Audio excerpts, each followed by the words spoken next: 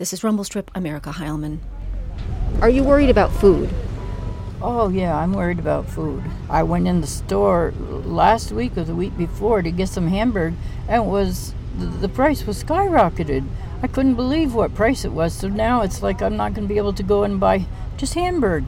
I've always depended on hamburger. Now I can't. Has your financial life changed at all since the beginning of this thing? My husband, we both get our Social Security. So are you making enough with Social Security to get by? In the winter, we just barely get by. Sometimes our kids help us with food. In the summertime, we do okay because he's 72 years old, but he cuts trees down and he sells housewood during the summer. And then he does sugaring. And so in the summertime, we're okay. But in the wintertime, it's just Social Security. So we're tight again. The expenses are always over any money that we make. Last month, a friend of mine sent me pictures of miles and miles of cars lined up waiting for food that was being distributed by the National Guard here in Vermont. 1,900 cars. I'd never seen anything like it. It took me a minute to even believe it. And when I told a friend about it, a perfectly smart and thoughtful friend, he said, well, they probably don't really need it. I mean, those are pretty nice cars. I don't think he's alone in this reaction. In fact, I think a lot of us make assumptions about people asking for food assistance, assumptions we're not even conscious of. We don't have a lot of imagination when it comes to all the ways there are to suddenly not have enough money for food. But it turns out there are a lot of ways to be food insecure, and they're all invisible, and they're growing all the time. And now 20% of Vermonters are unemployed. I went and talked with some people working on the front lines of hunger here in Vermont about this big federal food distribution program that's all over the news here and all over the country. And we talked about the chronic problem of stigmatizing people who don't have enough to eat. Here's Robert Ostermeyer, Director of Franklin Grand Isle Community Action at the Champlain Valley Office of Economic Opportunity. I saw the pictures online of the food pickup in where the food bank actually is in Vermont, 1,900 cars. That shocked me. Why was I so surprised? Because you don't know the neighborhood you live in. Food insecurity in Vermont, indeed poverty in Vermont, is not deep, but it's widespread. When you're living paycheck to paycheck, which is the condition of many, many, many people in Vermont, and you have an unexpected expense, you have a $600 truck repair, you can't not get the truck repaired. You depend on it for work, and you probably have a job where they're not going to pay you for downtime. You have to spend that $600, and it's February, and you got to get a propane into the tank, and you've got to get the kid had a medical expense, dental expense, who knows? You have fixed expenses. You have to pay those, and then you had this $600 repair for the truck. Well, where does it come from? It comes from the food budget, because the food budget is like an expansion link in a low-income family's monthly budget planning. When times are good, you can fill that and expand that link, and you've got a lot of food. When times are bad, you begin to shrink back on that. When you see that number of cars lining up for the National Guard food distribution, you're looking at the number of people who are one paycheck away from economic collapse. What they need today is one less trip to the grocery store so they have that money in the bank for rent arrearage because maybe they got laid off. And yeah, the sweetener to the unemployment benefit is nice, but that's going to run out in another month. And it looks from the political weather in Washington that the Republicans are not going to renew it, not going to permit it to go through the Senate. So they know what it's like to take a hit, and they know how crazy it can be. And it's a thin line between things are fine and oh my God. This is Nicole Whalen, Director of Communications at the Vermont Food Bank. Since the event in Berlin that was the kickoff to the Farmers to Families Food Box program, the phones have been ringing off the hook.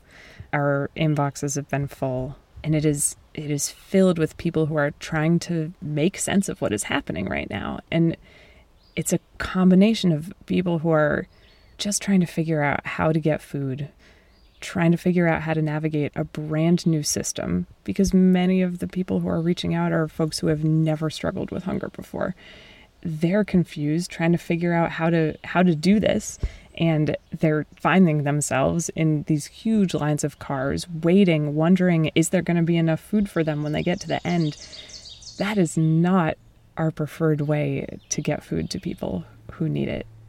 This is Faye Longo, the Three Squares outreach coordinator at the Vermont Food Bank. I heard from two people in particular who went to one of those events, and I think it was the first one where we were doing the MREs and the Farmers to Families. They waited in line for 2 hours, and the line didn't move at all, so they finally just left. So they weren't even able to get assistance. And some people might say, like, well, they must not have needed it bad enough. Or maybe there was an elderly individual in the car that, like, couldn't actually sit there for, like, 4 more hours because they needed a restroom, which was what actually happened. That comes at great cost, especially to people who have not experienced hunger before. If we can, at the very beginning, when we first assist someone or first touch them, if we can make that a positive, dignified experience, then that opens the door for future assistance and just making sure that, like, people have what they need to get back to their lives. What is it called again? What's this program, the federal program called? It's called CFAP, the Coronavirus Food Assistance Program. You'll also hear it called the Farmers to Families Food Box Program. So when was it born and how did it get here? This program was conceived by the USDA in mid to late April, and it came together very quickly without the input of anti-hunger advocates or people who have experience doing mass feeding like this is requiring. And essentially they issued a RFP for distributors throughout the country to bid on the opportunity to purchase, pack, and deliver food, produce, dairy, and meat for people in need. And in Vermont, when we saw this happening, we came together as a state and as a community and said, we have to find a way for Vermont to be able to bid on this. But it requires a distributor who has that level of capacity to order huge quantities of food and pack them. These are challenging things for many distributors, ordering the food, amassing all of these boxes, packing all of the boxes, and then getting that food to people who need it.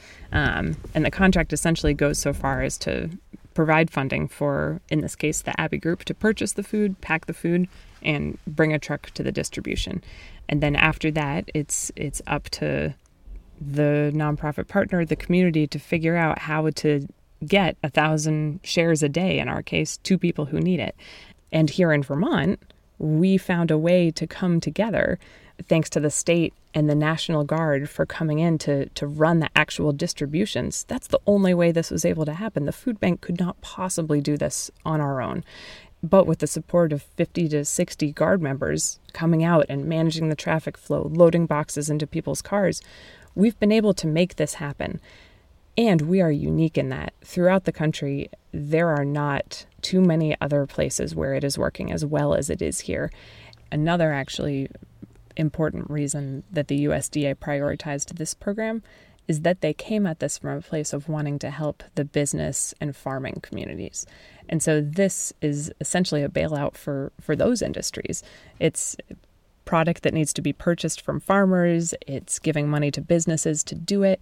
And so the solution really centered on those two groups as being the ones who are actually designed to receive assistance through this program. It really has left people who are actually struggling with hunger as an afterthought. A couple of years ago, the USDA talked about the idea of a harvest box, and they were suggesting that a program that created boxes of packed food, packed by local distributors and distributed by food banks, could be a solution instead of SNAP. The entire anti-hunger advocacy community was up in arms against it, rightfully so. That is not a better solution than SNAP. SNAP is a proven, efficient, effective program. SNAP allows you to go to your grocery store and buy food. Correct.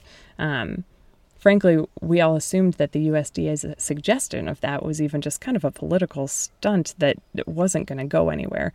And it did go away for quite some time. until now, we're seeing this program. They're not calling it the Harvest Box, but the Farmers to Families Food Box program certainly has similarities to that. And my fear is that they're going to say, look, the Harvest Box program, here it is. It's working. Look at what's happening in Vermont. Now we can cut funding to SNAP and we can do this instead, which is absolutely not the answer. So you're saying that obviously we're glad that we're getting the food, but the spectacle that is this program, it didn't need to be like this. Exactly. There are so many better ways to do this. And if the USDA had engaged the anti-hunger community and worked alongside experts who know what it means to feed people struggling with hunger, we could have created a program that was more efficient, didn't have the logistical challenges of what's happening right now, and that provided a much more dignified experience for people in need. And frankly, that program is the SNAP program.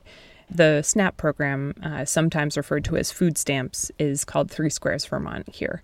That program exists. We don't need to come up with a new program. We need to fund and resource the one that exists and expand it so that it can meet the increased need. They can go to their local grocery store. It still supports the business community and farmers and producers, and they're able to get food on their own terms, on their own timeline. They don't have to wait in line for 5 hours, and they can choose food that they want instead of getting a box that's been packed by someone else saying, here's what we think you need. Here's a thought experiment, okay? You stumble upon a crime scene, okay? The average American has seen enough television to know what to touch, what not to touch, how to move through that, who you need to get in contact with. They know enough to operate within a crime scene, within the parameters of social norms. And they have images of it in their head. You ask a person to imagine a food shelf, and the best that they can come up with is a musty church basement with a folding table and a number 10 can of shredded turkey in oil and a 25-pound block of Velveeta cheese. And you have no idea what it really is. We've created a food shelf that looks like a small market. We have deli items, we have meat, we have canned goods, we have dry goods, we have fresh produce, we have fresh fruit. We display it as attractively as we possibly can. People come in and shop. They take their time there. They make their selections based on preference and what their nutritional needs are. Now, the fact that we have to do that in parallel to an existing system is insane. The existing system of food distribution, which is our markets. So we've set up a parallel system. Trucks pull out of Feeding America, which is the corporation, that nonprofit corporation that collects food from the larger food distributors. Trucks to local food banks, ours is in Barrie, just as food leaves those warehouses from those national companies and goes to Hannaford's and Shaw's. Same system, same trucks. But our system, which runs parallel to their system, is targeted to a certain segment of the population. You got a mom with 2 kids, and she's working part-time because she's got kids. She's on food stamps. She gets food stamps, which in Vermont are called 3 Squares Vermont. So she goes shopping. She goes over to Hannaford's, and she's matching some of her food stamps with some cash that she has from her income. And incidentally, better than 3/4 of the people who use our food shelf have household income. They're working families. So she's shopping, right? And it's off season, maybe it's winter, and she goes into the produce section, and there's some beautiful peppers. But they're pricey. It's out of season, so she passes them by. Finishes her shopping, checks out, uses some of the food stamps, keeps some of them because she wants to be sure she's going to make it to the end of the month. That night, the evening crew at Hannaford's goes through the produce section, and they cull out any of the food that may be a little bit old. And sometimes it's not even old. It's simply that they got another shipment of peppers that morning, and they've got to make room for the newer ones.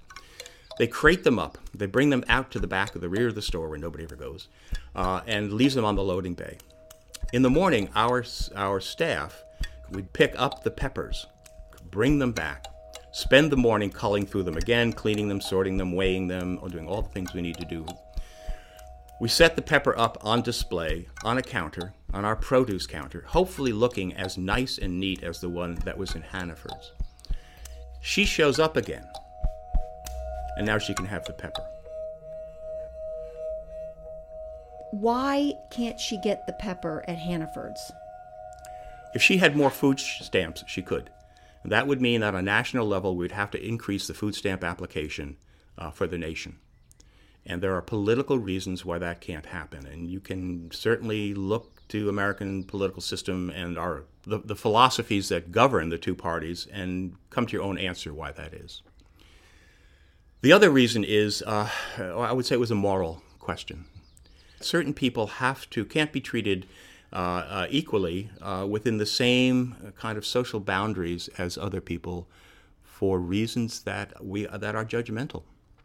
And I think a lot of the parallel food system exists because there's the recognition we can't have people going hungry. But the other recognition is that we have a fairly fair system. And if you can't cut it in this fair system, we're not going to bend the system any more than we've already bent it for you. So how do you reconcile somebody driving a BMW who's in a food line? What is that story? That question of what is the story is the most important question, and that's the question that people aren't asking. The pandemic has put so many people who have never been in a position where they were struggling before now suddenly into a place where they are. And so these are folks who, from the outside appearance, would seem like they don't need help because they haven't needed help before. And they were able to afford that car or that suit or whatever it is that goes into how we size up a person and their level of need. But everything has transformed drastically in the last couple months. I don't want to see 1,900 cars. Nobody wants to see 1,900 cars on a food line. That even happened should be shocking to everybody. Think about this. You've seen these aerial shots, these drone shots, not just here, but all over the nation. Is your first response to blame those people? What kind of a person does that? What kind of person says they shouldn't be there? How embedded are you in protecting your own illusions to begin to blame these people for being online, instead of taking a step back and saying, my God, I had no idea? The virus, I think, has really, really been a very leveling experience, very eye-opening experience, very hard to hide things. Who is somebody, I think it may have been an economist. It may have been Keynes, who said, when the tide goes out, you see who's wearing a bathing suit. The tide is going out, and now we can see where the fissures are. We can see who's gaming the system. We see who has getting ill-gotten goods, and we see who's suffering by not getting enough. And we've also seen systems that struggle, even with the best of intentions, to follow through on those intentions. So it's a very prime time. I think the virus is allowing us the possibility of a vision of our society that's truer than anyone we've had before. And whether as a result of that vision we recoil and get embedded back in our myths, or whether we step forward and really begin to live a different life and create a different life that's based on the new realities we see. That's what I'm hoping. Where are you coming from? What town? West Charleston. And this is the first time you've been to? Yeah, any of them. You know, I've never come to any because I always thought there was worse people out there, and now it's like we're all in this. I've cut down to one meal a day. You have to make it stretch. Yeah. So. What are you eating? Well, I make it a good one. I have a really good one. Chicken, potatoes, broccoli, whatever. I make it a good one. In this show, you heard from Robert Ostermeyer, Nicole Whalen, and Faye Longo. The people I interviewed in their cars waiting for food preferred not to be named. Music for this show is by Brian Clark of Calais, Vermont. None of us knows what the next chapter of this pandemic is or what the economic fallout will be. But if you need some extra food, it's easy in Vermont. I'll put some links to a site where you can search for your local food pantry. And if you have a little extra food or money, it's a good time to start making regular donations to your food bank or your local food pantry. I'll also add a link to help you find your local food bank. I'll be back soon with more shows. This is Erica Heilman. Thanks a lot for listening.